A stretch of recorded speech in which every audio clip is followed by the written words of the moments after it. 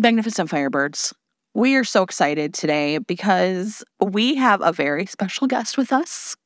The historical romance lover of TikTok, Chels, is here with us. Hello. Chels, welcome. I lurk on TikTok and I follow Chels. I follow you, Chels. We don't have to talk about you in the third person. But what I will say is that I spend a lot of time talking to your face without you knowing. So, oh my goodness, that's exciting. It's gonna be very natural for me. And then forwarding your TikToks to other people and going, look how smart this person is. I'm thrilled to have you here. Welcome, everyone, to Fated Mates. I'm Sarah McLean. I read romance novels, and I write them. I'm Jennifer Prokop, a romance reader and editor. And we are joined today by our very special guests. We're going to give them a chance to introduce themselves. So go for it. Hello. So my name is Chels. Some people might know me from TikTok. My username is Chels_ebooks. I talk about romance novels, particularly the old historical kind is my flavor of choice. I also have a Substack called The Loose Cravat, which is where I write about romance novels and publishing and romance and all of that jazz. Well, and some of those pieces have been published like in Slate. Is that correct? Like I saw one of those. So it also feels really gratifying to me to have you be a voice for romance in the media, because I always just want someone who gets it. Oh, yeah, that was exciting. Yeah, I think it was originally on my Substack, but someone from Slate reached out to me, and that was kind of an interesting process because she was like, yeah, can you explain this for non-romance readers? And I was like, what? Who are they? No. Get with it, everyone. Get on my level. So later in the episode, we have a very special topic. We're going to be talking about duels, but best. I've had a really fun week doing my homework. Did you name your seconds? It's here. Here we are. They're here. Okay. But one of our favorite things to hear about when we have a guest is just like how they came to romance, right? Like this is something we ask authors, but now I just love asking everybody, like, what made you a romance reader? Well, especially in your case, Chels, because you have such a rich, deep knowledge of the genre. So I'm really curious. Yeah, it might be surprising, might not. So my mom, it's kind of it's always mom. Yeah, my mom's the culprit. So she was a huge fan of paranormal. So she really liked Christine Feehan and Sherilyn Kenyon. And she would hide her books from me. Like every once in a while she'd get a historical, and that was my thing. Uh-huh. Yeah. So it was definitely my mom who kind of got me into them. I don't think I really got as intensely into reading romance novels until probably 3 or 4 years ago or so. I'm just a very nosy person. So I think once I get an interest, it's kind of consumes me, which is kind of what happened there. And where did you start? So yeah, what were some of your first favorites? I think Lord of Scoundrels was probably the first one where I was just what the heck is this? Oh my God. I was like, books are allowed to do that? So great. I think, yeah, that was one. I think another one, when I got really into Laura Kinsale, I think that was kind of a big turning point for me, not just for her books, which are amazing, but for the cover art. Because book collecting was kind of how I started out on TikTok. I would show people the book covers and I'd be like, look at this book cover. I would say other things too, but that's the main thing.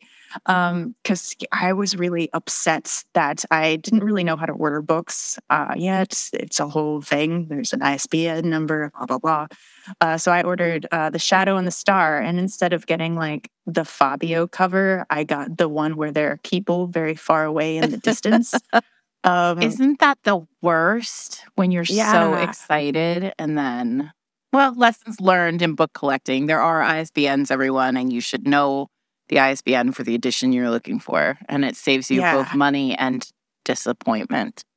Yeah, I was so disappointed. I didn't even think I wanted to collect books at that point, but then my partner ended up buying me the Fabio cover because they knew I was sad about it. So that was kind of my villain. That is a real love language story. My love language is original Fabio cover.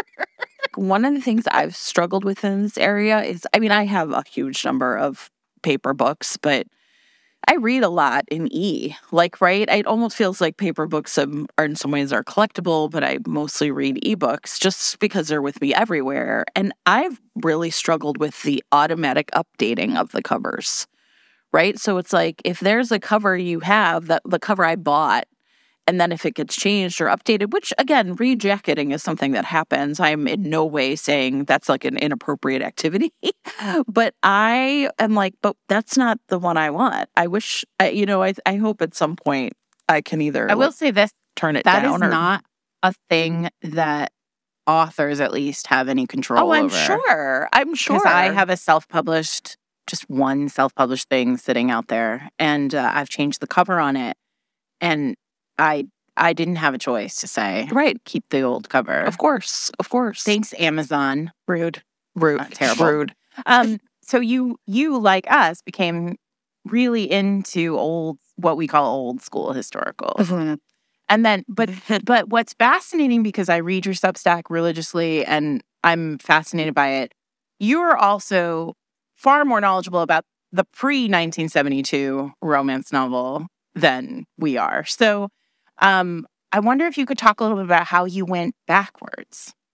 Yeah. So I think kind of a lot of my interest in like older romance novels is because people like to tell me about them, and I think they're wrong.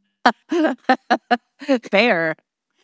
So that's kind of like, I would get comments on TikTok that were kind of frustrating, that would frustrate me when I would talk about books, and they would be like, oh, well, these were always like this, or we've come such a long way in this they regard. Were super rapey and Yeah. And I'm like, maybe you can make criticisms, and but I don't, the way you're talking about it, I don't think you've read them, so I'm not listening to you.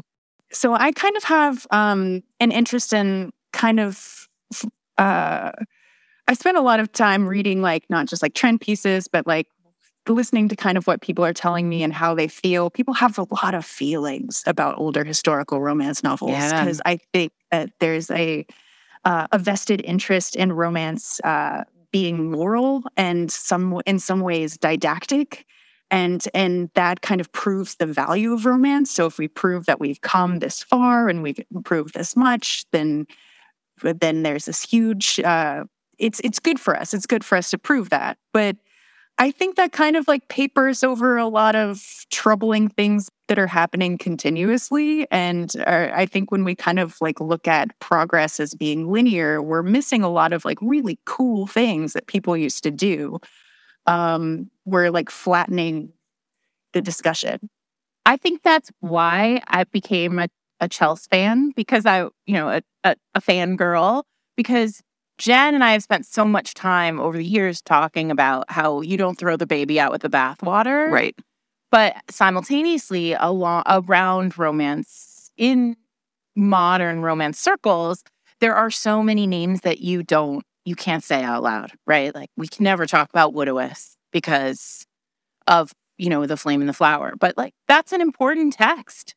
And, it wasn't just the first 100 pages. Right. And those first 100 pages are doing a lot of work that, that maybe is valuable, at least in my mind. And I appreciate that so much, that when you talk about older romances, you're not throwing the baby out with the bathwater.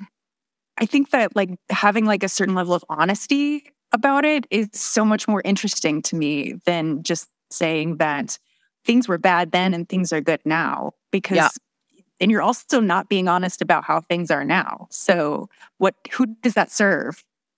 To me, it seems to serve like the continuing sort of cultural narrative that like these books are not worth anything, right? And so if you can prove or like claim, I mean, I don't think this is even an original thought. Like, there's always like a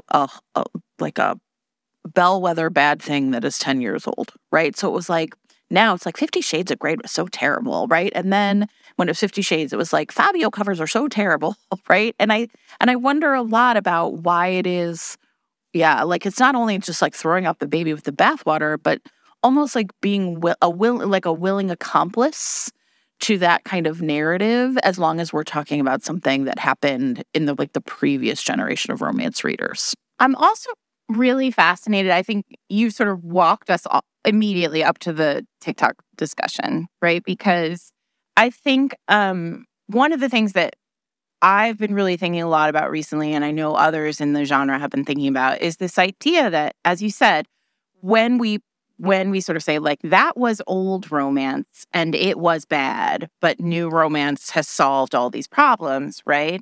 We are, as I love, papering over what's going on in modern romance, it's very fascinating to me because I think TikTok, when I look at, and I'm not active on TikTok, but I endlessly scroll in the middle of the night like so many of us. And so when I look at what is happening on Book Talk, many of the books that seem to be bubbling to the surface and then hitting the bestseller lists, becoming, huge books in the genre now in 2023 seem to have, in many ways, a lot of the characteristics that some of us are papering over, right? Part of romance is saying that's not here anymore. And then another part of romance, a huge number of readers are also reading, say, dark romance, which has so much of that content that we're pretending doesn't exist anymore. So I wonder if you could talk a little bit about that. I don't know what the question is. I think the question is, what's happening what is the compelling piece of that is working so well on TikTok? It's so interesting because, like, I think romance TikTok, I think, Jen, you kind of alluded to this a little bit earlier, maybe before we were recording, but like the way that people feel about romance novels and TikTok are a little bit intertwined. And some of the TikTok hit pieces that have come out recently, one was in British GQ and one was in the London Review of Books, and both of them had a Mills and Boon dig. Yeah. Like, isn't that funny? Like, both of them. An ancient dig. A dig we've heard for 50 years. Congratulations, you're not at all creative. Whether they want to admit it or not, like a lot of times when people talk about TikTok books and TikTok users, they're kind of talking about romance readers. They kind of obliquely reference them in a lot of ways. And then when you mention that, they're like, we weren't saying that. So I think, so there's kind of a lot of concern about and this is kind of comes up a lot with Colleen Hoover, which we know Colleen Hoover does not primarily write romance novels. She's a multi-genre author, but a lot of people don't know that. A lot of people talk about her and her books as if she just writes romance novels, and that her books are dark romance. Like, people talk about her books being harmful. Yeah. So there's kind of a lot of there's a little bit of a moral panic around some of the books that are popular on TikTok. But it's kind of, as you mentioned, Sarah, it's like very similar themes. Like, people are interested in the spectrum of human behavior. I think that there's a way that you can critique books without trying to make it into this big, huge, I guess moral panic is the right word about I think it is the right word. Yeah. Well, and I think for us in America, that relationship between the moral panic about these books and then what we see happening in libraries and school libraries, right, where people are literally it's it seems to me like they've eradicated sex from the movies, and now it's can we get rid of them in books? And so I think that there's a lot of it at its core almost always seems to be about sexual liberation.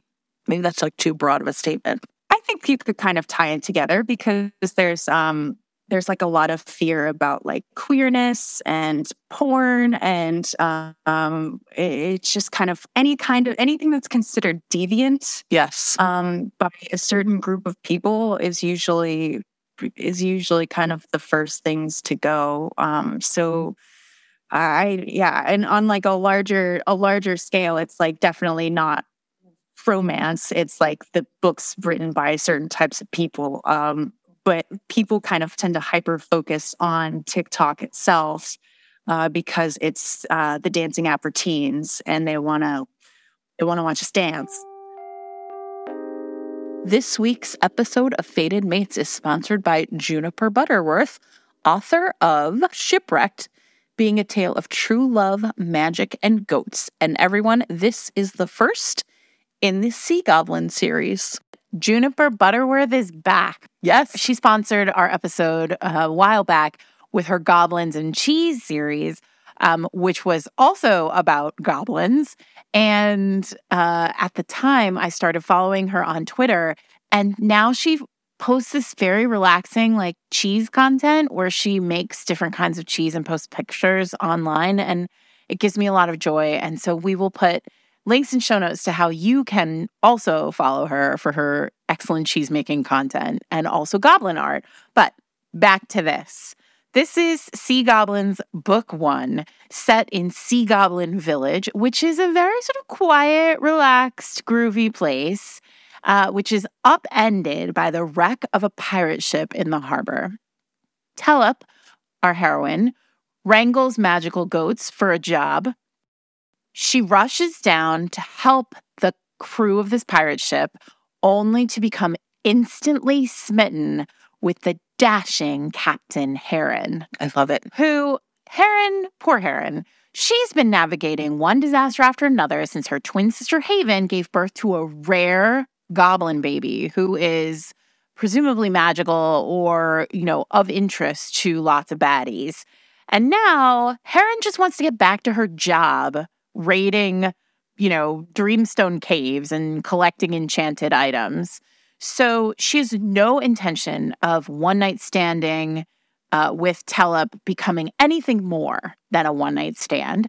But she has a great one night, except suddenly, afterwards, the captain's niece, the baby, this magical baby, is kidnapped by goats and taken to a magical pocket world. And the pirate and the goat wrangler are going to have to work together to rescue the baby from, quote, learning the worst manners possible. Listen, this is the first novella in a new humorous but sexy queer fantasy romance series. Readers have described it as adorable and deeply weird, and in the best Amazon review I have literally ever seen, the title is whimsical with a side of what the fuck, and I mean that in the best way possible. Yay! Listen, I'm going to read it immediately. If you are interested in finding out more about Shipwrecked, you can check it out on Kindle Unlimited. Please support Juniper Butterworth. We thank her very much for sponsoring this week's episode.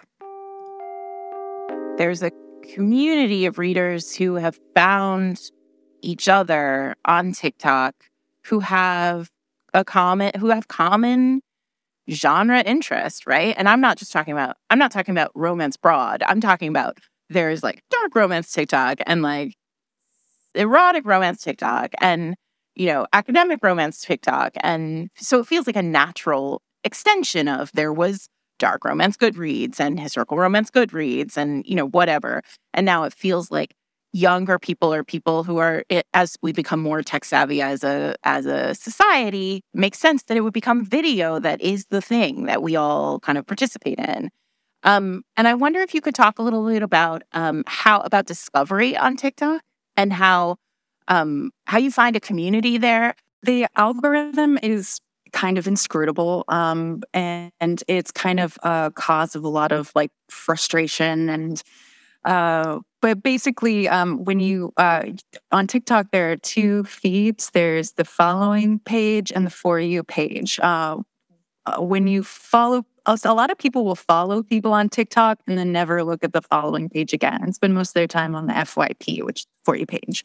And that is where your videos get pushed out. And once they get like a certain amount of traction with your followers, they're gonna put it on the FYP, and that's where you reach a broader audience. You can people who don't follow you see your videos if you show up on their FYP, and so that's kind of why TikTok posts feel very ephemeral. You have to consistently be posting in order to consistently get that engagement, get out there.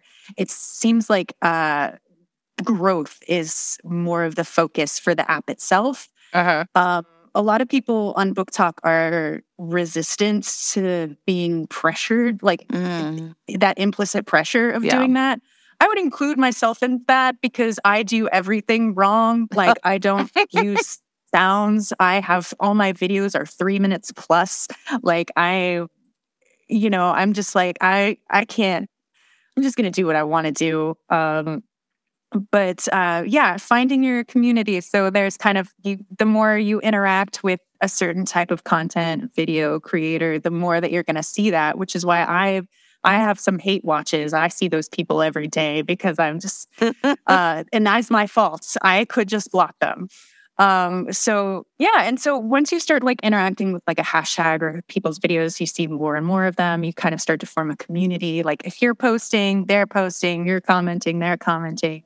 You get kind of like, this group. So I'm pretty heavy in dark romance TikTok, which is kind of like Bodice Ripper TikTok and dark romance TikTok. Yeah, sure. I'm saying that as if there's anybody else on Bodice Ripper TikTok except for me. The queen of Bodice Ripper TikTok. Sometimes people will comment, they'll be like commenting to stay on Bodice Ripper TikTok. And I'm like, dude, that's me. That's just me. Like, I don't. Yeah, there's one. Yeah. It's like a Highlander situation. Come over, we'll talk. There should be Bodice Ripper TikTok, though. Where are you? If you're out there, follow Chels. Going to find the people you want more often than letting it tell you what you want to watch is going to be the best thing to do. As always. Yeah, you do have to be kind of intentional about that. And there's also like TikTok is not perfect by any means. It can be actually pretty scary in a lot of ways. And something that comes up, probably should come up more, is that the algorithm has been accused of being racist. And I think there's good evidence for that. TikTok has also admitted in the past, I think in like 2019, of like hiding content from disabled creators. So it's not a level playing field, and nobody knows anything about their algorithm except for TikTok. So I think it's just kind of like one of those things where if you want to find something, you kind of have to look for it, because if you rely on the algorithm, you don't know what it's going to spit out at you, even after training it a certain way. Yeah, absolutely. That's good to know. So there, I think, is a narrative in publishing and maybe kind of coming up that like, TikTok is now what sells books, right? Or that TikTok creators are now the people that sell books. And it's just like a really fascinating the way it feels almost like it's shifting responsibility for what sells from like marketing departments to just like TikTok. And I know that I've seen you tweet about sort of the illusion of sort of in some ways like that TikTok is just the driver of book sales. And it's all this is really complicated and like very strange, I think, as just someone who loves books to kind of feel like, well, wait, what's going on here? Yeah. So I don't think there's any strong evidence that TikTok influences book sales the way people tell us they do over and over and over again.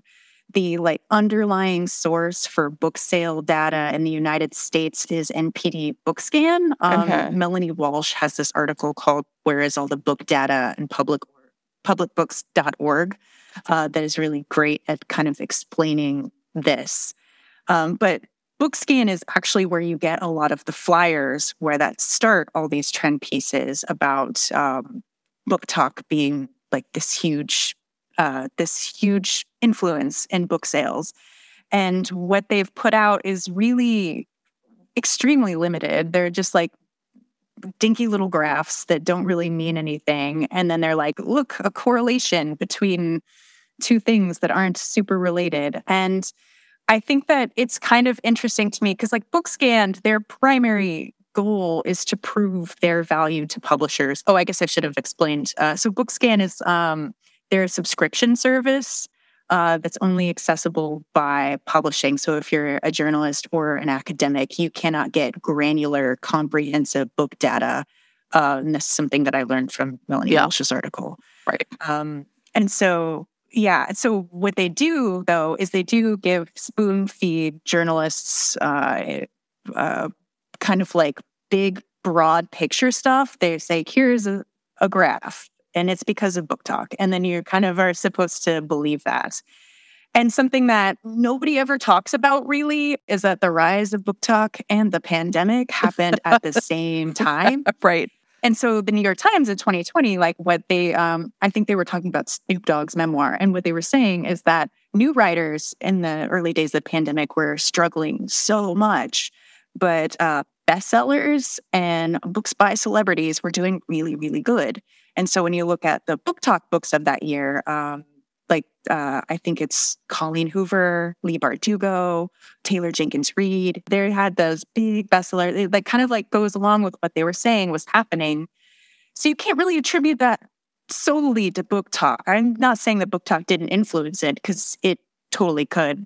But I just kind of question why people are so invested in proving that Book Talk sells so much. And I think you kind of mentioned this, Jen, that they're maybe trying to like take some of the blame away from their decisions. Like, I don't know, it's kind of like if publishers won't market your book, then you have to market your book on TikTok. Or if publishers aren't going to promote books by author of color, it's because Book Talk's not doing it. And you can't really hold Book Talk accountable because Book Talk is siloed. It's an app of people with different ideologies. Like there are a lot of people on Book Talk that I want nothing to do with. Right. Yeah. Can't really organize them like that. And we're also hobbyists.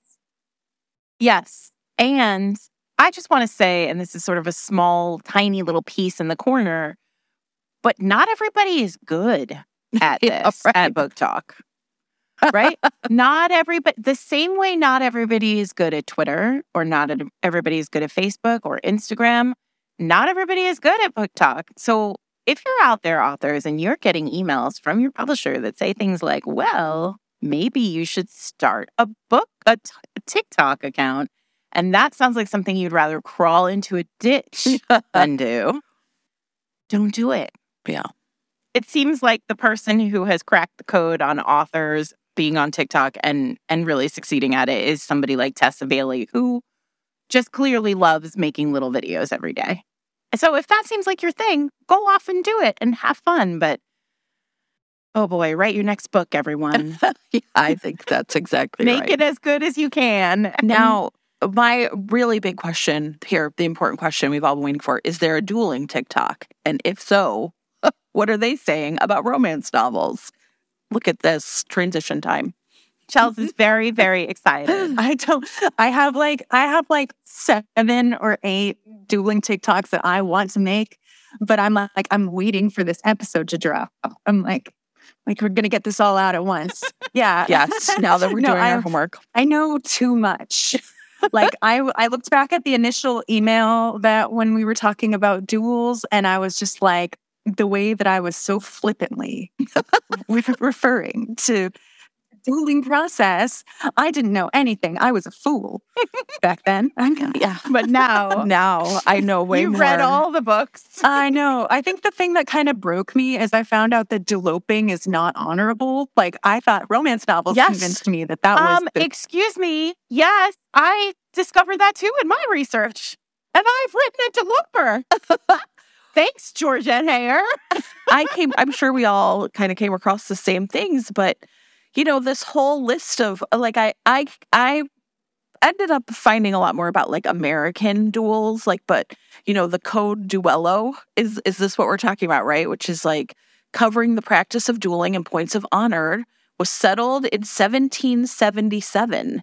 And it is this very long, extensive list about... Okay, wait, you guys. What happens? I was confused. Everyone. We're now down a rabbit hole. Our listeners are going, what's deloping? Okay.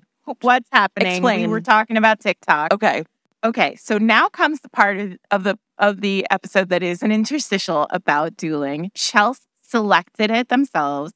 And because we said, what do you want to do? And this is what they asked for. And so here we are. We're ready to go. We are going to talk about dueling and romance. I expect most of the books we talk about are going to be historical. I'm going to go on record saying that's probably the case. I had like a brief moment where I thought, should I find like an example of like, two dudes just fighting? And then was like, No. you know what? Nobody No, in contemporary it's not the romance is taking off a glove and throwing it to the ground. There are no pistols at dawn in contemporary romance. And we should talk about why that is. It's a disappointment, to be honest. So It's the death of honor. Yeah. let's talk about dueling. Chels, it sounds like you have done a great deal of research, so I'm going to toss this softball to you. Tell everybody about dueling. Oh, just What like is everything. It? What Yes, is a everything. duel? Yes. What is a duel? So a duel is a it's a fight with intentionality between gentlemen. So you can't just shoot somebody and it be a duel. You have to kind of declare your intention. I'm In going to order shoot you Yeah, I'm going to shoot you tomorrow morning Yes. in at front dawn. of this other guy. Yes. And a bunch of people who haven't been to bed. I mean, who just all rolled out of the club Can I- and into the park. Can I read to you the best description I found for dueling in my research, which was from JSTOR Daily, which I don't know if people out there. Oh my God. No, listen, I don't know if everybody realizes the glory of JSTOR Daily. So JSTOR is a huge humanities database. So if you're just doing like random research, like chances are you have maybe hit JSTOR, but they have an amazing, it's called JSTOR Daily, where they write some sort of article every day where they like kind of dip into the JSTOR archives, and it's usually related to something that is happening in pop culture. So it's a really like actually a super fun Twitter account. And often when I'm like doing random research, I come across a JSTOR Daily article. And in this case, it was last year at this time, and it was in response to, they wrote an article about dueling in response to the slap, which is what happened at the Oscars. So, he sort of wrote a whole article about dueling and what they found and he found in JSTOR. And he described it, this author, as dueling is a highly codified one-on-one act of ritualized violence. And I was like, there you go. That's a nice definition for it. Sure. It is. You need to send a letter.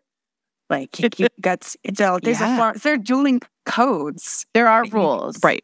And those rules are codified in, Jen, what's it called? The code Duello. Is that what you found as well? There are different ones in different countries. Yeah. So they're kind of like, because it kind of varies a little bit depending on the year and where your location is, I suppose. But you know what would have been dueling great? Code. When young gentlemen would go on a grand tour through Europe, they would be delivered prior to that. So a grand tour is when you come of age and then your rich family sends you on a trip through Europe. Like, go see all the marbles that have been taken. Anyway, so you go and you experience all the cosmopolitan cities of the continent, right? Of the continent. And on your way there, you are given these small leather-bound books, and they are largely a list of sex workers who you can visit and their particular specialties. And they were often bound and given to young men so that they could go places. Would be awesome if they also included the rules of Dueling. the Code Duello in France at this time. Sure. That's Anyway, a lot of information. It's good to know. I don't know. I'm just sharing. No, it's amazing. These are important books. In fact, for those of you who watch Harlots, Harlots is actually based on a piece of nonfiction written by Haley Rubenhold. I'm pretty sure that's her last name. Which is a piece of nonfiction about these particular books about sex workers. Wow, that's interesting. Anyway, I'm just sharing, Yeah. giving you all more information. They wrote all this stuff down, right? Yeah, there are lots of pamphlets about dueling behavior, and there were a lot of pamphlets for how to properly behave as a second, because that's actually more important than the duelist's behavior Well, they do all themselves. the work. They do. They're the wedding planner of the duel. They do everything. Amazing. So the second, so it's pretty much you challenge someone to a duel. You cannot duel right then, because if you duel right then, it's like murder, basically. It needs to be premeditated. Yeah, it has to, which is kind of like a paradox. So I read this It's so interesting because, like, if you would think that making it premeditated, you are more likely to get charged, but juries don't want to convict someone who has followed dueling code. So even though you're doing something that makes you look more guilty, the juries are going to be like, well, he was so honorable. Right, a noble scoundrel. I would also like to shoot someone who said something bad about my sister or my wife or whatever. Now, the other thing I would point out is this is the business of the aristocracy. Regular folks did not have to participate. They don't have time for this shit. They have jobs and food and healthcare to pay for. This is about social capital, right? Like, I'm proving my honor as a gentleman. I'm proving my honor as I'm proving my worth and my value that I'm like following these rules of society or whatever, right? Aristocrats would use that to get out of dueling sometimes, too. Someone would challenge them and they'd be like, but you aren't a gentleman, unfortunately. Oh, so I don't have to do that. Perfect. Yeah. That's interesting. It's actually kind of a big thing that happens in The Duelists, the Ridley Scott movie. Like, I think they're both gentlemen in Napoleon's army, but like when they aren't the same rank, they can't duel. So they're telling Dubert, like, you gotta get up in the ring so this like wily, squirrely little guy leaves you alone. Like, that's Harvey Keitel. I mean, the best. Yeah. So there are a lot of rules. In romance, however, we have been taught the rules of dueling probably by Georgette Heyer, let's be honest, who made up a lot of stuff.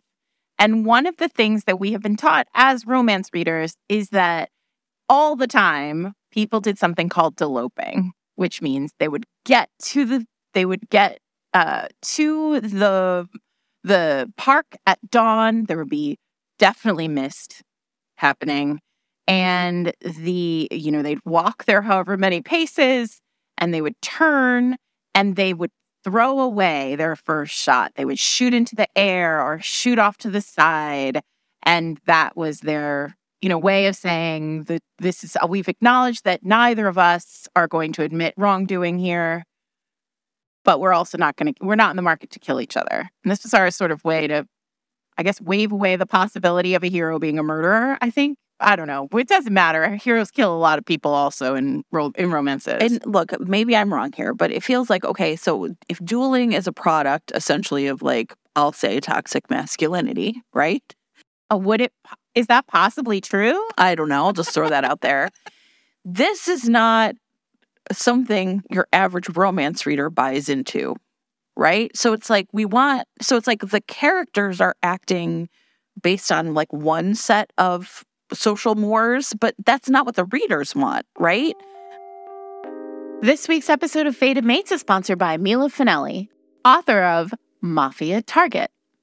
You all have been waiting for this one, book number 4 in the Kings of Italy series. I sure have. So in book number 1, we meet Fausto, and his oldest son, Giulio, was supposed to be, right, like the intended groom for Francesca, but he's a gay man, part of the mafia, and at the end of the book, he sort of like exits that life, and we just like wish him good luck, but he is back.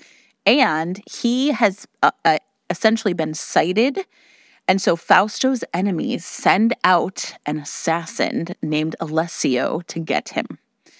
So there is this huge game of cat and mouse between the two of them as Alessio chases Giulio throughout Europe, and they end up in a small Scottish village together where they have like a nice romantic interlude before more mafia assassins come to find them and take them down.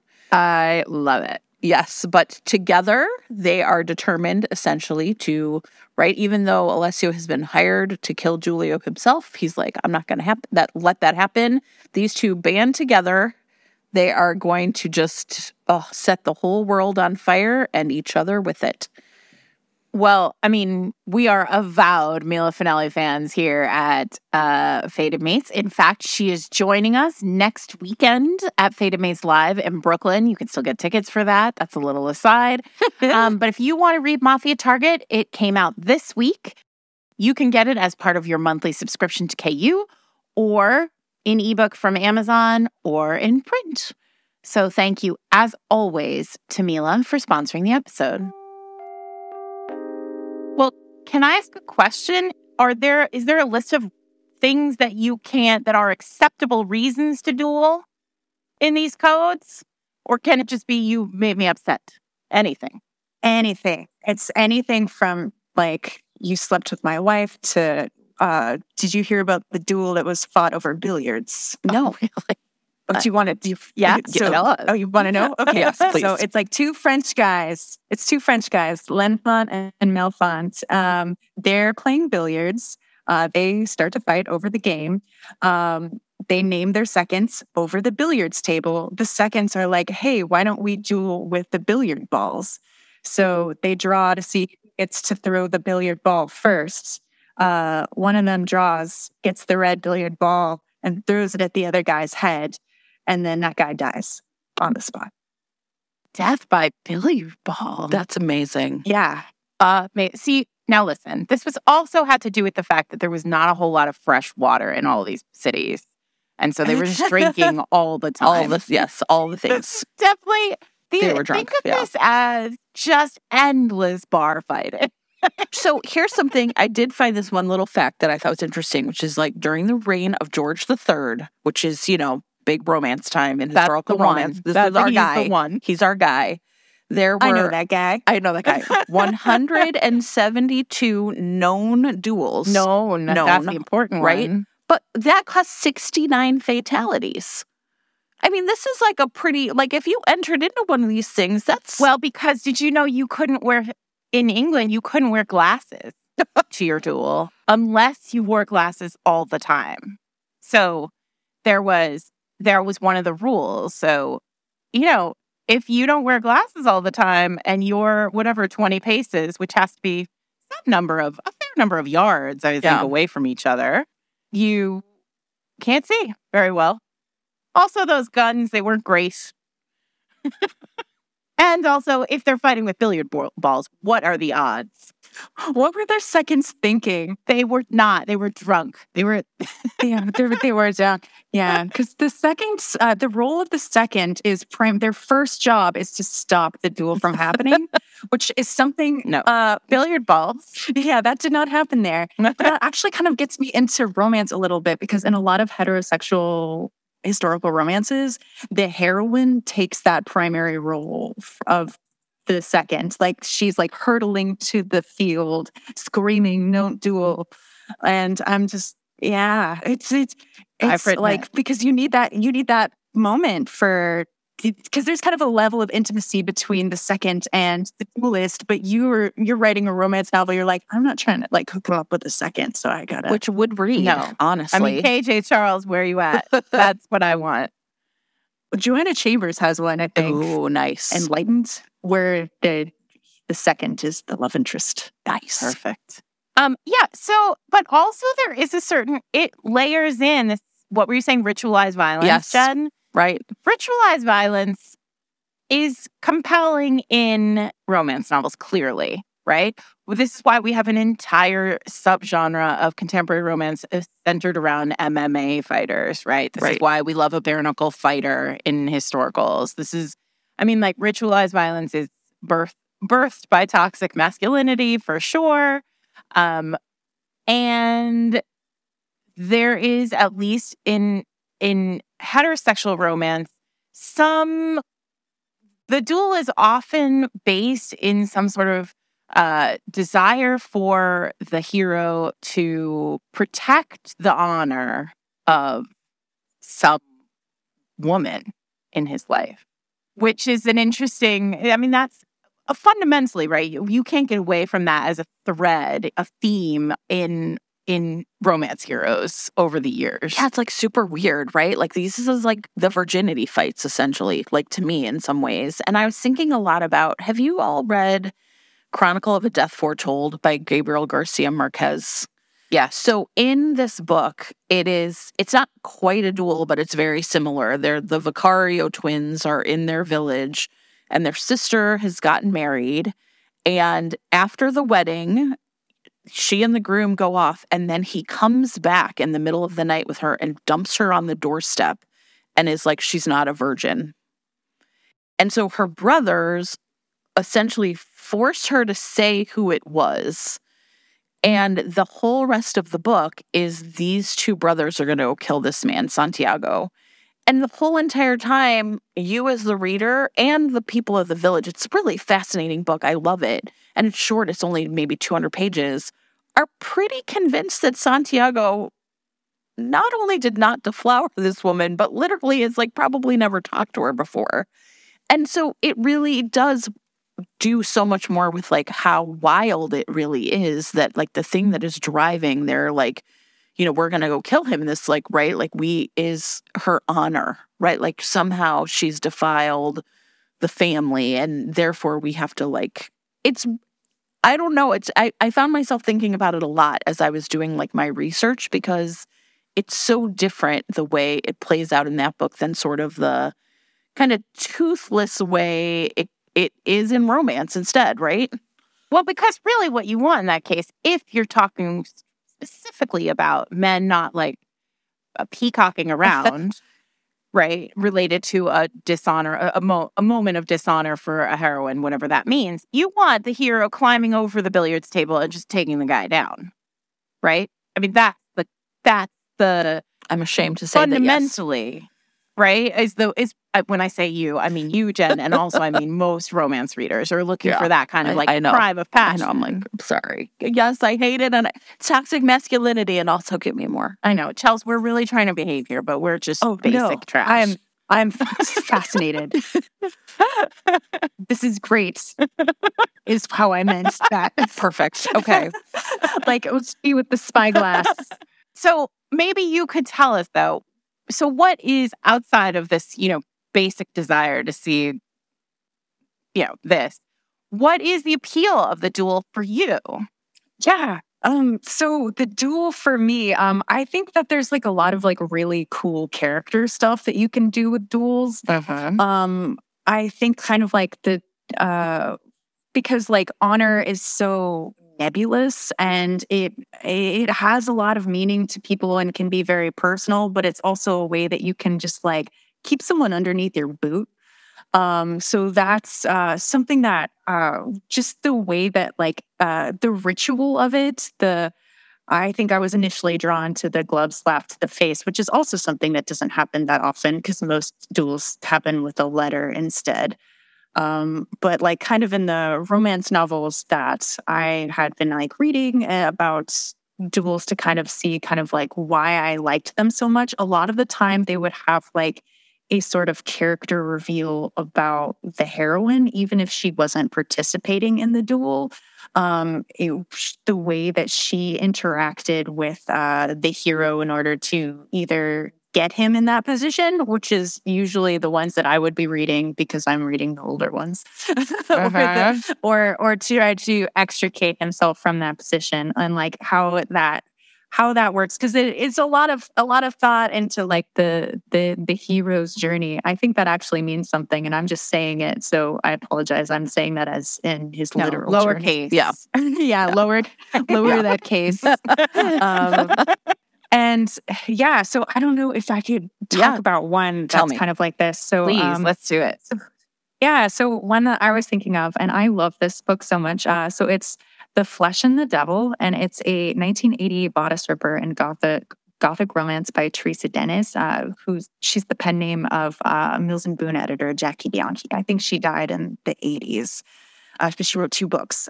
So this book is set in Spain right after the Inquisition, and it begins with the heroine, Juana, being sent by her family to marry the Duke. And so she's very young and beautiful, and she's also really angry because she had a childhood sweetheart named Jaime that she was intending to marry, but now she has to marry the Duke. So even though she's engaged to marry the Duke, her love interest is this guy named Felipe, who is like this scarred, inscrutable Englishman. Plot twist. He's the real, not really a hero because he's a bodice ripper. He's a very bad man. But he says like everything he says is very metal. So that's... I love it. He's like a servant, but everybody's afraid of him. So so you know that there's something up with this guy. He's not really a servant. Romance is so great. It's unmatched. Oh, romance is unmatched. That's honestly my favorite thing is the servant that everybody's intimidated by. It's just like something's up with this guy. Mm-hmm. Yep. That's him. So the duel actually happens between Felipe and Jaime. And Jaime was the guy, if you remember, that she was initially obsessed with. Not the Duke. Not the Duke, yeah. So Jaime comes to Juana's rescue. He is acting as the knight errant of her dreams, but he ultimately makes himself foolish by challenging Felipe to a duel. And then when they start to duel, Jaime cuts him with the sword. Felipe hasn't drawn yet because Felipe's not scared. And then Jaime sees the blood on Felipe and he turns tail and runs. So this is like a huge moment. Coward. Yeah, I know. So scared. This is a huge moment for Juana here because this is this is a bodice stripper and a gothic romance. So a lot of it is about like her descent into becoming someone meaner and worse than she initially thought she was going to be. And so this duel is like the final blow to Juana's hopes for Jaime, who is someone that she still holds a candle for. You find out that Juana is just a little bit more and Jaime is just a little bit less. So I thought that was just really so interesting. cool. And the way that and then also this book is like post-Inquisition Spain. So there's a lot about like the kind of hypocrisy of the Catholic Church. It's like a big thing in Teresa Dennis's books.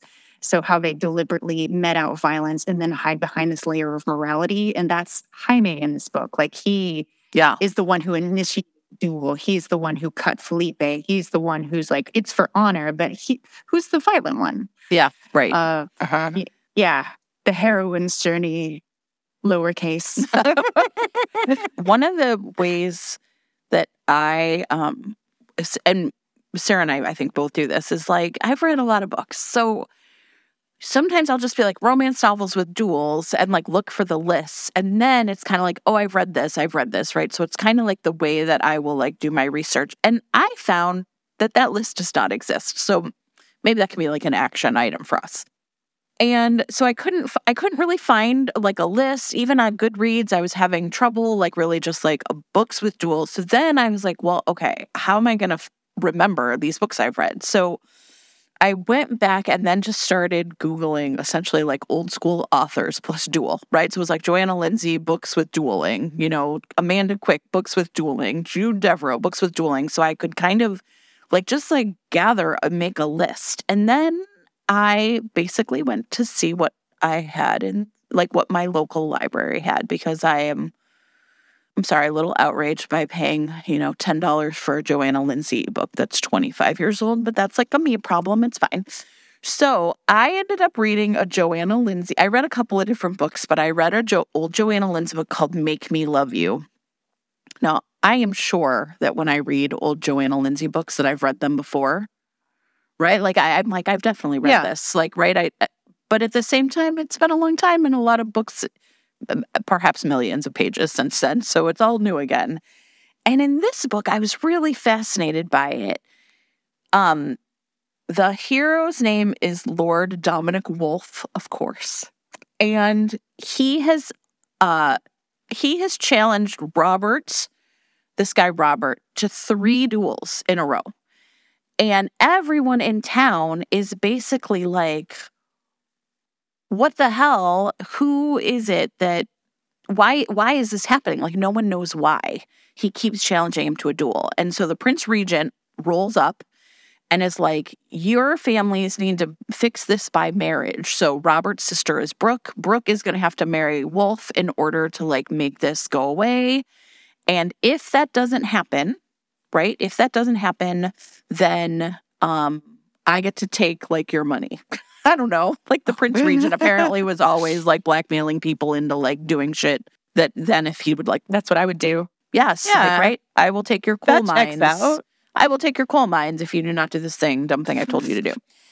And I think the thing that I was really fascinated by was the fact that and it takes a while for Brooke to figure out why they were dueling in the first place, why Wolf wanted to challenge him to these duels.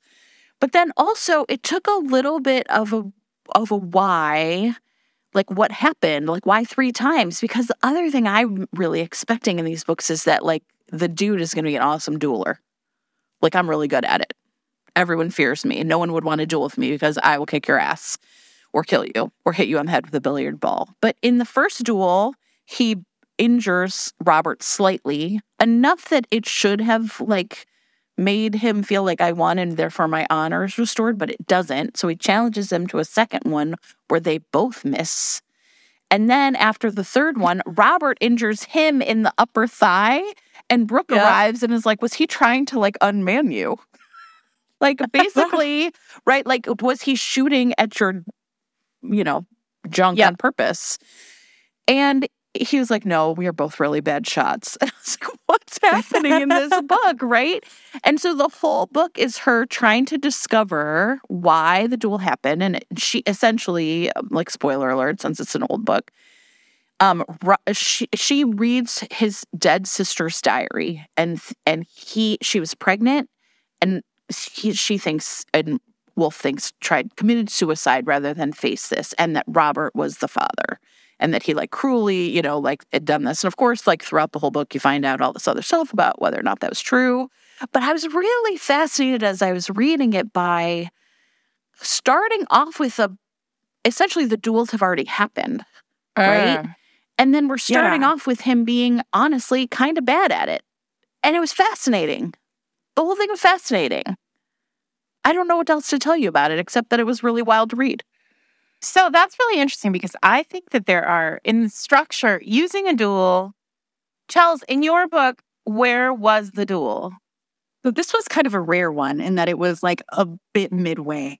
Most of the time when I read them, they're at the very beginning, and I call those duel interrupted because that's when is usually what happens at the beginning. Yeah, that's my recommendation, or my, the one I want to talk about is a duel. I love that, duel interrupted. Although, to be honest, I feel like almost all duels and romances are interrupted in some way, as you said, to put the heroine on page. Yeah. At least in a het romance. So structurally, it feels like starting with the duel is literally starting with a bang. Yeah. Right? You're dropping the reader into the story. You're immediately setting up the hero to either be very skilled at what he does or not very skilled at what he does, or noble or a scoundrel, however the duel progresses. And then the other option is to put it right at the end, right? It becomes part of the climax of the book. It's the final test of the relationship, in largely because it is about the hero having to reconcile, his single emotion for the heroine. My feeling. Right. One feeling. It hurts my feeling. And so I think, the book I want to talk about is Mary Balog's More Than a Mistress, which is part of her mistress duology. Have you read this one, Chels? Yes. Oh, yeah. I mean, it's fascinating because Mary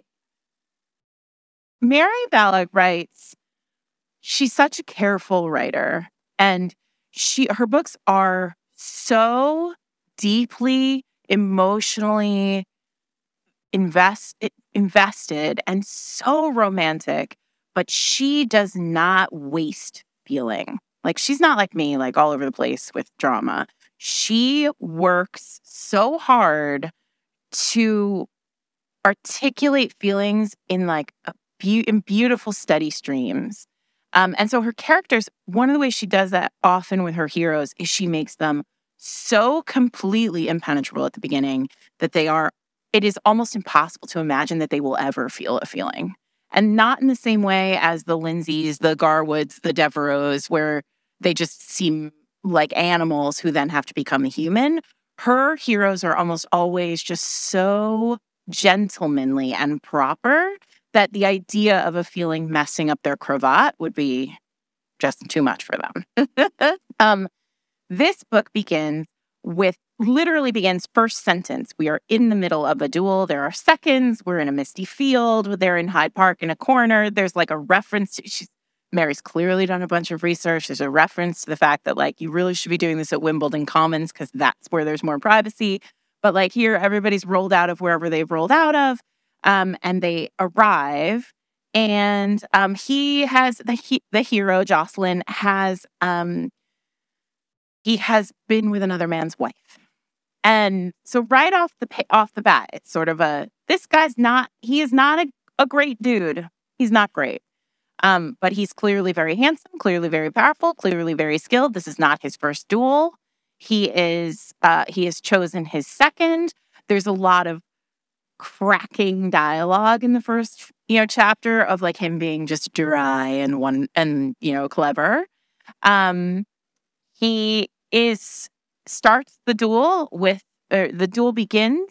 There's a lot of discussion, like what's going to happen. And then suddenly, out of nowhere, a servant girl just comes screaming into frame, going, wait, no, stop this. And it seems as though she just doesn't want there to be a duel. She's like, this is not sensible, whatever this is. He is distracted by her, not because she's beautiful, just because she's there. In fact, she's just yelling. Yeah. She's yelling. She's there. He does not like this woman instantly, but he stops because lady or girl or whatever. Disruption. Mistress. Woman. Right. Yes. And then he gets shot. The other guy who is trembling, like you are led to believe this is just nonsense. The other guy is trembling. He fires the shot, shoots the hero, Jocelyn, in the leg, and he doesn't even move. He like takes the shot and stands like marble, right? And does not, like, he could get shot in the leg, no problem. Do it again. And then he raises his gun to the sky, delopes, and everybody's like, all of a sudden, just everything goes crazy. And then he calls this girl. He imperiously, the phrasing is so perfect. He like reaches out his hand and imperiously summons her to him, then uses her to lean on while he goes to his horse, because there has to be a surgeon at a duel. The surgeon is like, oh, we'll have to take this leg off. He's like, I'm going to call my own doctor. Thank you. Oh, that's right. The surgeon has to be there. By the way, guys, this is 3 pages. I'm not even on page 4 yet. It is cracking the speed that this is going at. He gets on his horse. She's, at his ear telling him like how stupid dueling is. He's at her ear going, shut up. Let me lean on you. Gets to his horse, climbs up onto his horse and promptly passes out and falls off. He needs a nurse, y'all. Of course. He needs a nurse for 3 weeks of recovery in his bed. And so what more is there to do? She owes him. She is the reason he has been shot in the leg. And so she becomes his nurse. And then at the end of the 3 weeks, she doesn't want to leave him and he doesn't want her to leave, but he can't admit that he doesn't want her to leave. Sure. So instead, he says, well, I do need a mistress. And she says, this is for all of you who like a contract in a romance novel. She's like, well, okay, but I need a contract. Good. Listen, don't agree to be someone's mistress without a contract is the lesson that I have learned from this book. Legit. If I remember correctly, wasn't she like really intense about like, she was like, he was like, why do you need all that? And she's like, why do you need a mistress? Yeah, exactly. That is one of the, before you said Duels, I would have said, this is a contract book. Yeah. Because that's one of the clearest memories of this book, of reading this book, was how much of a businesswoman she was. He's like, you're a woman with sexual needs. And she's like, yeah, but I want it on paper, how this all goes. So smart. The other thing that I love about this book is that he gives her a house because she's his mistress. And she walks into it and she's like, and it's a very well-appointed house. She walks into it and she's like, ugh, this is designed as like a sex den. And I think she even calls it sleazy on page. And he's like, what you mean nobody's ever complained? And she's like, everybody loves I'm gonna get the red satin sheets. get it. I'm gonna complain. Yes, sounds great. Oh my God, that sounds Mary So, Bailout knows I the mean, job. she's great. She does the job. That's amazing. All right, Chels, I have other ones, but Chels, I know that you must as well. So you want to give us another one? Sure. This is my favorite part, like the talking about the books part. It's Yeah. been a delightful week of reading for me, by the way, doing all my dueling romance reads. Yeah, no, this is super fun. I guess I had another one that was kind of similar to The Flesh and the Devil, in that it was like another like heroine's journey, duel interrupted. Well, no, this one actually happened. The Pride of Lions by Marcia Canham, but I think maybe I'm gonna do something different where the heroine actually is in the duel. This is Moonstruck Madness by Laura McBain. One of my favorites. Before you do this, do you have the original of that book? Because that has most gorgeous with the horse and the... Yeah, and the Tom Hall cover. Yes, I do have that one. Gorgeous. We'll make sure everybody, when you look down right now, you'll be able to see it. And then I'll put all these, like the original covers on the show notes, I promise. Yeah, it'll be. It's quite pretty. Sabrina Varick is the heroine. And so she had just survived Culloden Moor and come to England as a young teen with like her brother and sister. And her dad is a marquis, but he's like ignoring his children and he's ignoring his estate. So she is starving, basically. So she needs to take care of her brother and sister. And so she decides to become a highwayman named Bonnie Charlie, as one does. Amazing. Why aren't there more highwaymen? Well, the funny thing too because like Sabrina she's still a teen at the beginning of the book. And it's like, she's been doing this for 5 years. I was like, how small is she? Just tiny little highwaymen.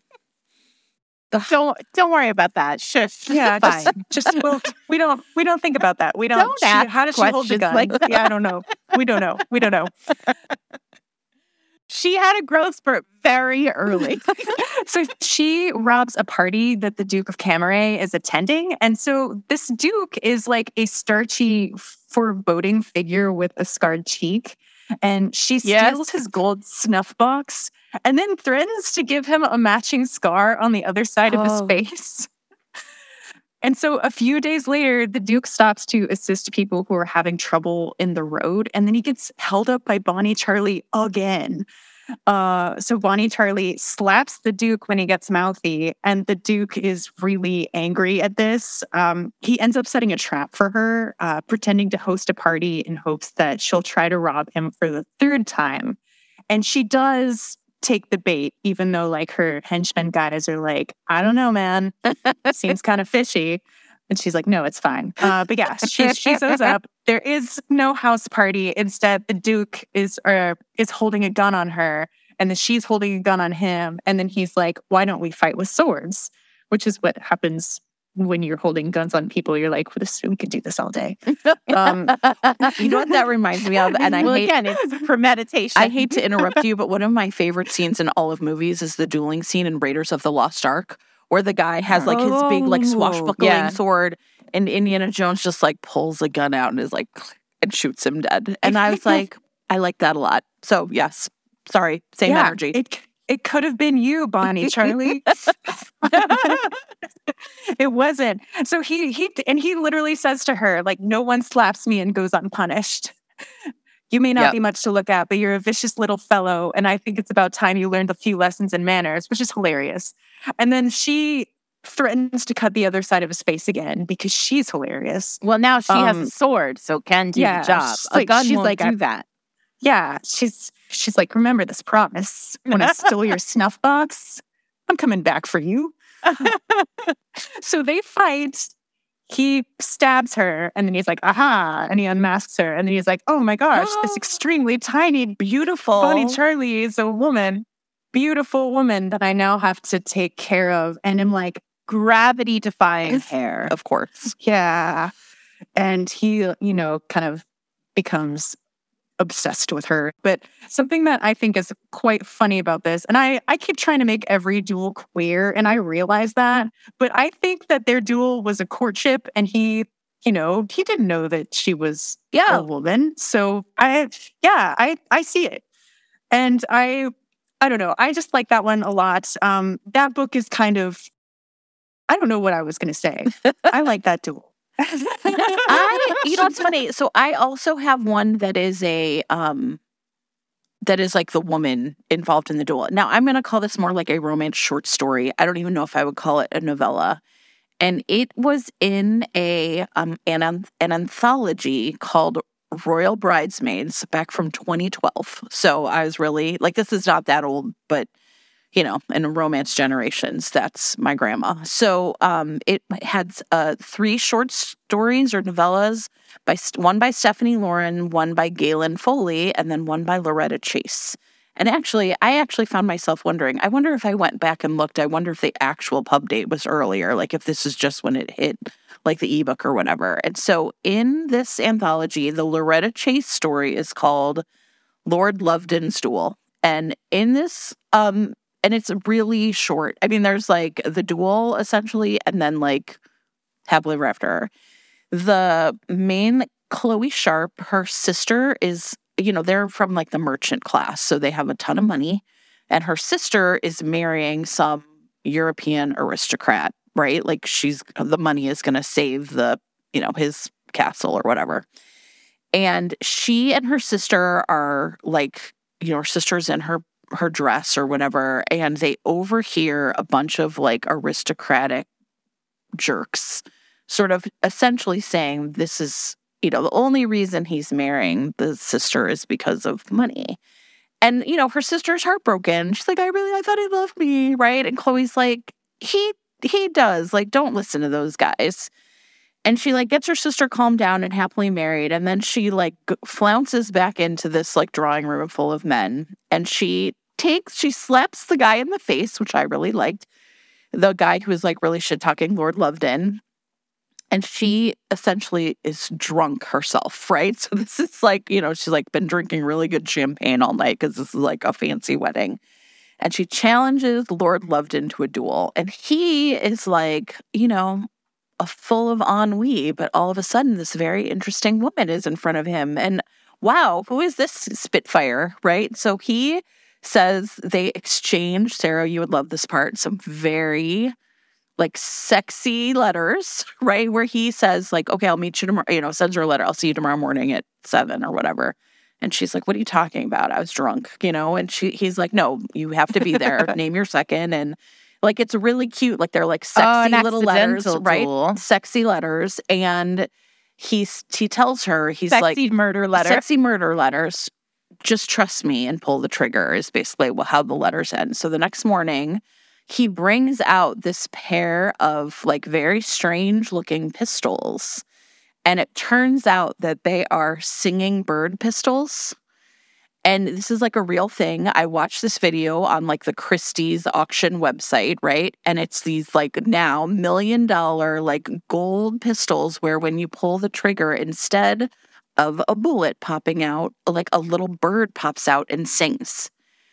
And so it was like a romantic gesture, and she's delighted by it. And they fall in love and live happily ever after, even though like they dueled. And it was honestly, I was like, this is fucking cute. It was really cute. And these pistols are really cool.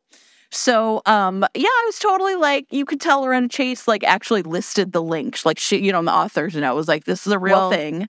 Loretta's famous for that, for finding an item in history that existed. That's the dance card in Lord of Scoundrels. Yes, the fan fans. where people wrote the names. That's a real thing.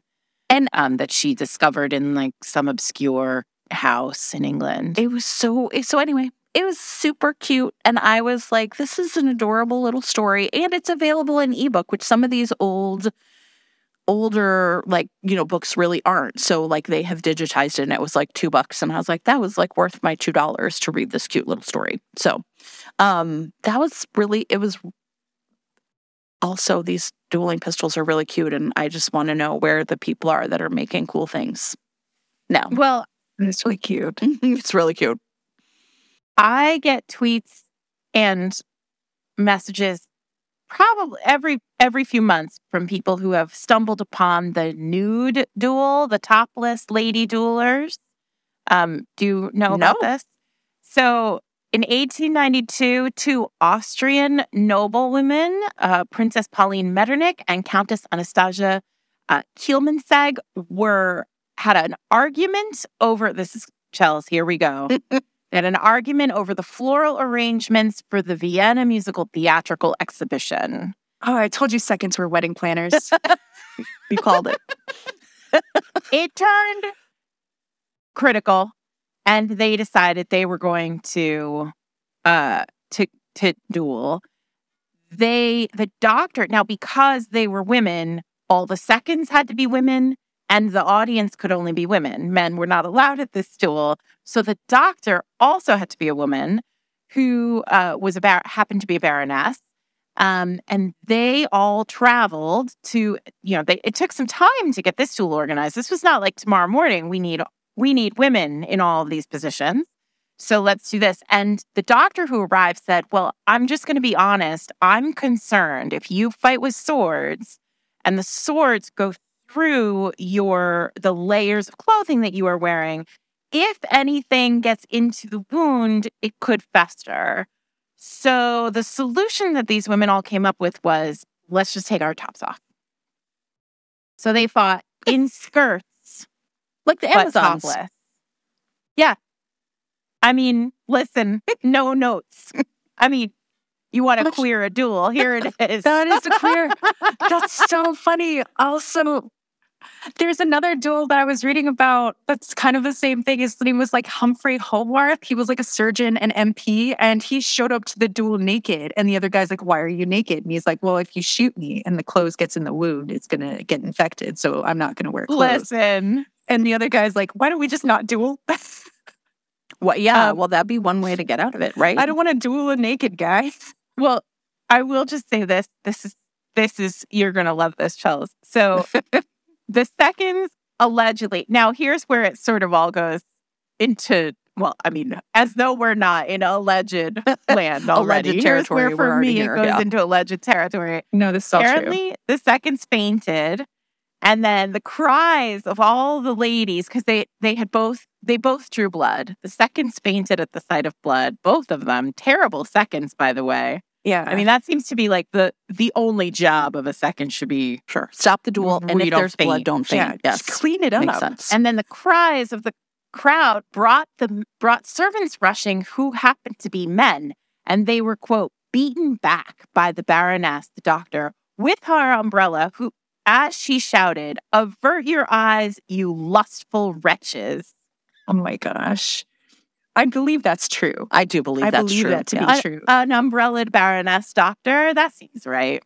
Yeah, So- if you can't beat a man with an umbrella, What's even what's the point? of having Why are you even at a duel?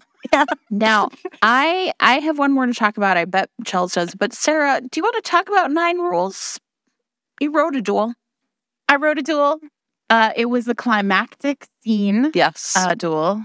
Well, if you haven't read this, listen, that book is very old. If you haven't read it, then I'm about to spoil it for you. Yeah, the premise of 9 Rules is that a heroine kind of makes a list of all the things she would do if she were more than, what the world thought of her. And one of the items on the list is attend a duel. And the hero, this is my first book. It is full of all the things I loved in romance novels. Every trope I could possibly have loved, I packed into this first book as though I would never write another book again.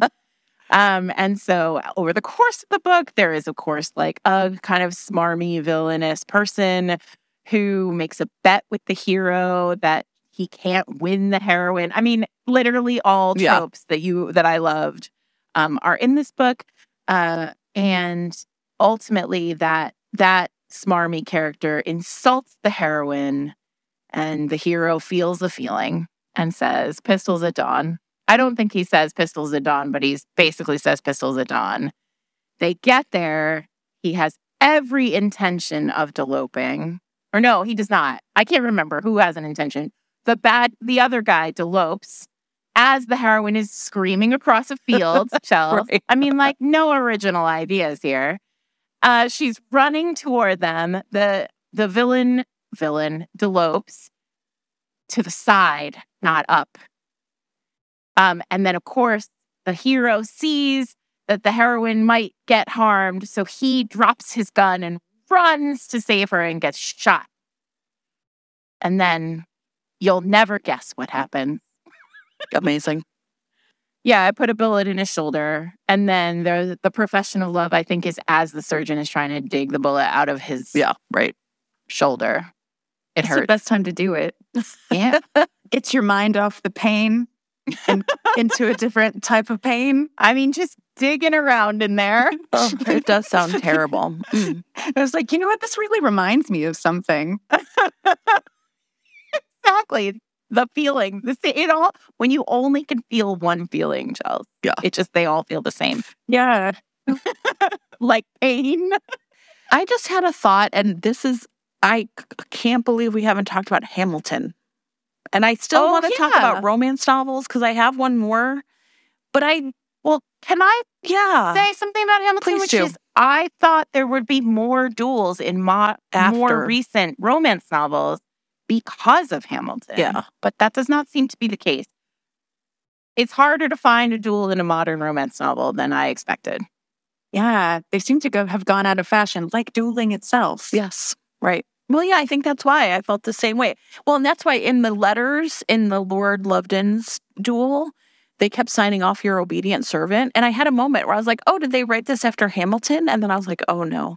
Maybe that's just how you signed off if you were going to duel somebody. Maybe Lin-Manuel Miranda read some romance books. novels. I think he read the actual Hamilton letters, but fine. Maybe both. Duels or courtship. Yeah, it's a special kind of nutball guide, though, to go out to the actual dueling field where his own son died dueling and do some dueling. That's the part where it really broke down for me, all that information. In New Jersey. Weehawken. He had to cross a river. Yeah. Strange. Okay. I think because it was legal there and not in New York. Right. Isn't that it? It's all these legalities, too. Also, we should talk about the fact that dueling was, in fact, illegal. In the 1700s, it was outlawed, but didn't stop anybody. Yeah. Chels, you have another? Oh, a book? Yeah. Yes. Yes. So I guess I'm going to circle back to the one that I was skipped earlier because I love this one a lot. So my friend Emma has this thing where she categorizes heroines, and this heroine falls into a category called Emma Woodhouse Experiences a Consequence. And that's actually one of my favorite types of heroines. So she's a total brat in the beginning of this book, and she's super unlikable. It's amazing. So it's The Pride of Lions by Marcia Canham. And if you haven't read it, it's kind of like A Kingdom of Dreams meets Outlander, and I mean that as both praise and criticism. So this is a Scottish man, English woman pairing set during the 45 uprising.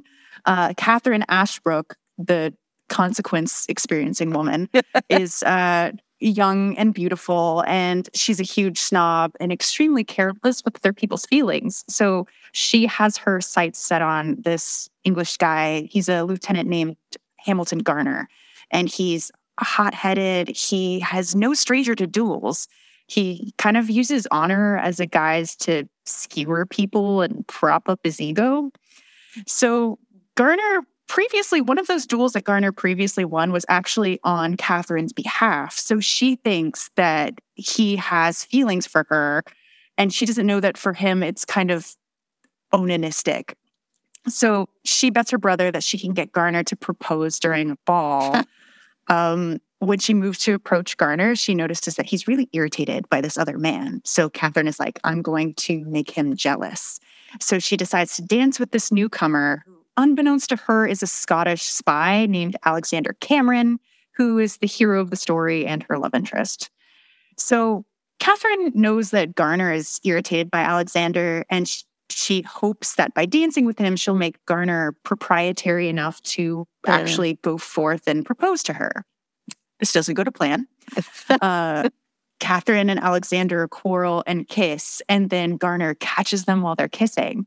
So to avoid culpability, Catherine lies. She says that Alexander accosted her. And so then Garner challenges Alexander to a duel. And Alexander is like, are we really doing this? Okay. And so they fight the duel. Alexander is less boisterous, but he's a lot more skilled. So he ends up wounding Garner. It looks like Garner is about to die.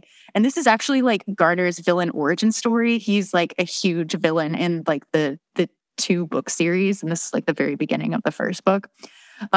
Because he losing a duel is his villain origin story. Losing the duel and losing the girl. Because he like, it's not really, he doesn't love Catherine. It was kind of obvious that. No, but it's the principle of the thing. Excuse me. He's like, this guy is just going to come here and going to take the thing that I didn't want.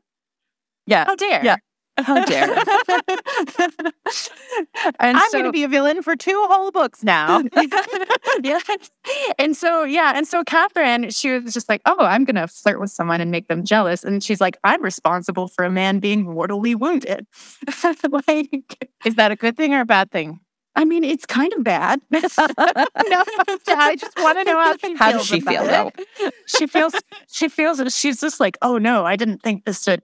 Right. I didn't think me lying about this to the duel enthusiast would turn out any kind of consequences.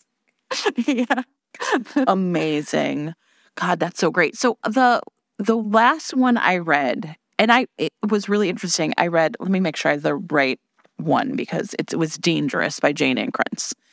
Oh, a classic. A classic. And the funny thing, Sarah, as I was reading this, is I was like, I bet this is one of the dueling books Sarah loved. And the thing that's also interesting about this book is this, to me, a lot of these early, like, Amanda Quick books, essentially, right? I remember when I read them, like, in real time in the 90s, feeling like Baby Jen understood that they were really playing around with some of these classic romance tropes in ways that felt like really original and like on purpose, like kind of winking at me, right? And part of that was the way like characters were named. Like the heroine of this book is Prudence Merriweather. And I just remember at the time being like, Prudence, like, are we for real here?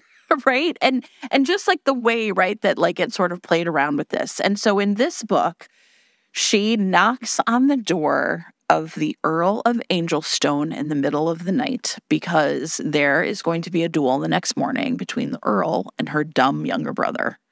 So at a ball, the Earl asked Prudence to dance, and they had a grand old time. And it's really interesting. None of that's on page because they ended up, she's like a paranormal investigator. And he's just like interested in her methods. And they had like what she feels was a very businesslike conversation. And so she knocks on his door in the middle of the night and, tells, I think, the butler to get him out of bed. And the guy's like, he's awake. What are you talking about? It's 3 a.m. Why would he be in bed? And so she convinces Sebastian, the Earl, to essentially, she's like, look, my brother is young and dumb and stupid. And he thinks he's protecting my honor, but we both know that nothing happened. So I'm going to need you to apologize to my brother and avoid the duel. And Sebastian's like, excuse me?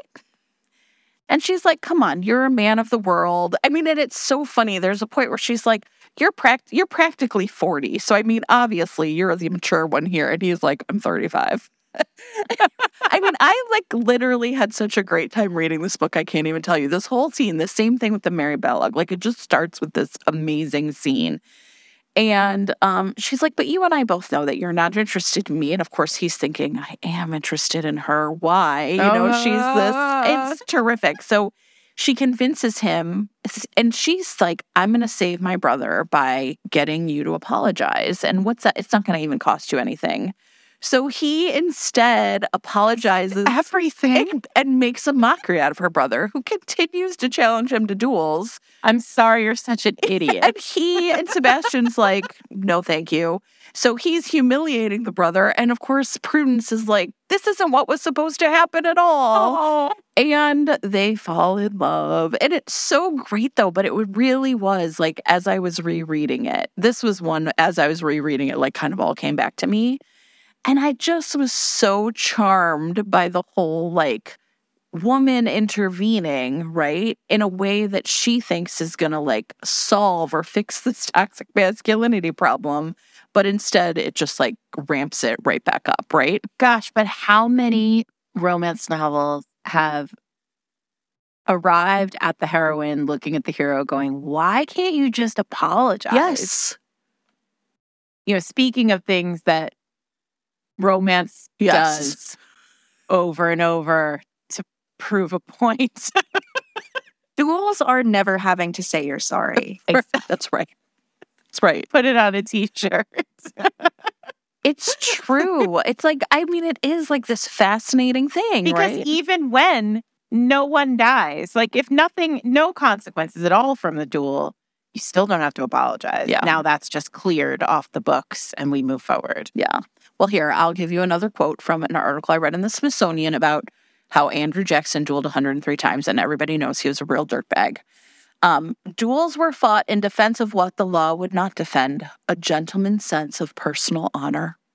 The way the world has suffered for a gentleman's sense of personal honor.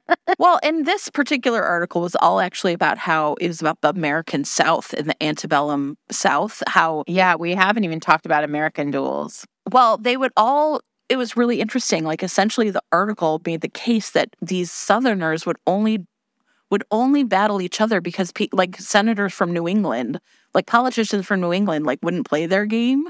So all these dueling politicians, I mean, it's, essentially you're dueling each other. And then they talk about how, when Senator Brooks, like, canes Sumner in the Senate chamber, they, like, connected to, like, dueling. And I was like, it was really fascinating. And also, like, maybe it does still happen and we just don't know. Well, okay. I mean, all you have to do is write a letter. Like, you just have to tell them. Yes. And then as long as you tell them in advance, it's like, hey, we're meeting. We're meeting. But it's also, like, there are little threats, but still, I mean, there's in that sort of high school, sort of after school, and we're going to fight this out. Oh, man. We should talk about those as if they're duels. Yeah, right. Exactly. They are. Because they do those kids choose their seconds. Yeah. Yeah. Sometimes in thirds and fourths. Yeah. Like, and then also in earlier duels, the seconds would also participate in the duel itself and in the violence. So in a way, schoolyard, if your friend wants to help you as a second. Wasn't there also a sort of rule among seconds? Maybe not, but I've always perceived that there was a rule among seconds that if the firsts couldn't do if something happened to the first, right? The second was there to do the fight. No? I think the idea was that something was supposed to happen to the first. Like, they were supposed to, like, die or get hurt, right? And then what would the second do? The second just basically sets the rules of the duel, like right. how many paces, what are the weapons. Yeah, they used to. I think that stopped mid-17th century, at least in England. There are some famous duels. There's a famous duel where the two lords kind of ended up killing each other, and then the second spread a rumor that the other second actually killed one of them. So it's revenge. They're there for, light revenge on the back end. Yeah. So you could have a second kind of be a wild card, but it was kind of like everything that I read about seconds was so interesting because it was so far removed from what I thought they were supposed to do. Yes. They're just basically supposed to make sure everything is like up to code. I mean, I still think, going back to your billiard seconding, it still feels like maybe they did think that if they fought with billiard balls, that would be the safest way. Yeah, right. And then it was just a lucky shot or an unlucky one. He was just like, oh, he's going to have a really bad headache. And I was like, you don't know how hard this man will throw that. The other, back to my JSTOR Daily article, is it made the case that it was actually like, not just like personal honor, but like an economic thing, right? You essentially prove your credit worthiness through character, right? And so it's that makes sense, right? So like one of the ways in which, these are like, not like these top line aristocrats, but like, so if you're going to prove yourself and your worth in the world of the aristocracy, then it's like when all you had is your honor as a gentleman, you have to keep proving it. And so it could be a threat also to your business or your economic interests, which then like also made a strange sort of sense when you think about, right, like younger men, in this case in Dangerous, right? Like he's a young man challenging an older man, and it's not just about honor, but it's also about like, I am worthy in this world. Right. It's also pack mentality, right? Yeah. It's like challenging the silverback or challenging the like alpha wolf. Like, we're all just animals. Chels, I know you did a lot of research too, because I saw you talking about it. Did we hit all of your, what is like the thing that you really were hoping to say and you haven't had a chance to talk about it yet? I think we did hit pretty much everything. I think the only thing that makes me kind of laugh is that I wrote duels are miscommunication. Sure. And which I do firmly believe after reading about how seconds are primarily supposed to be mediators.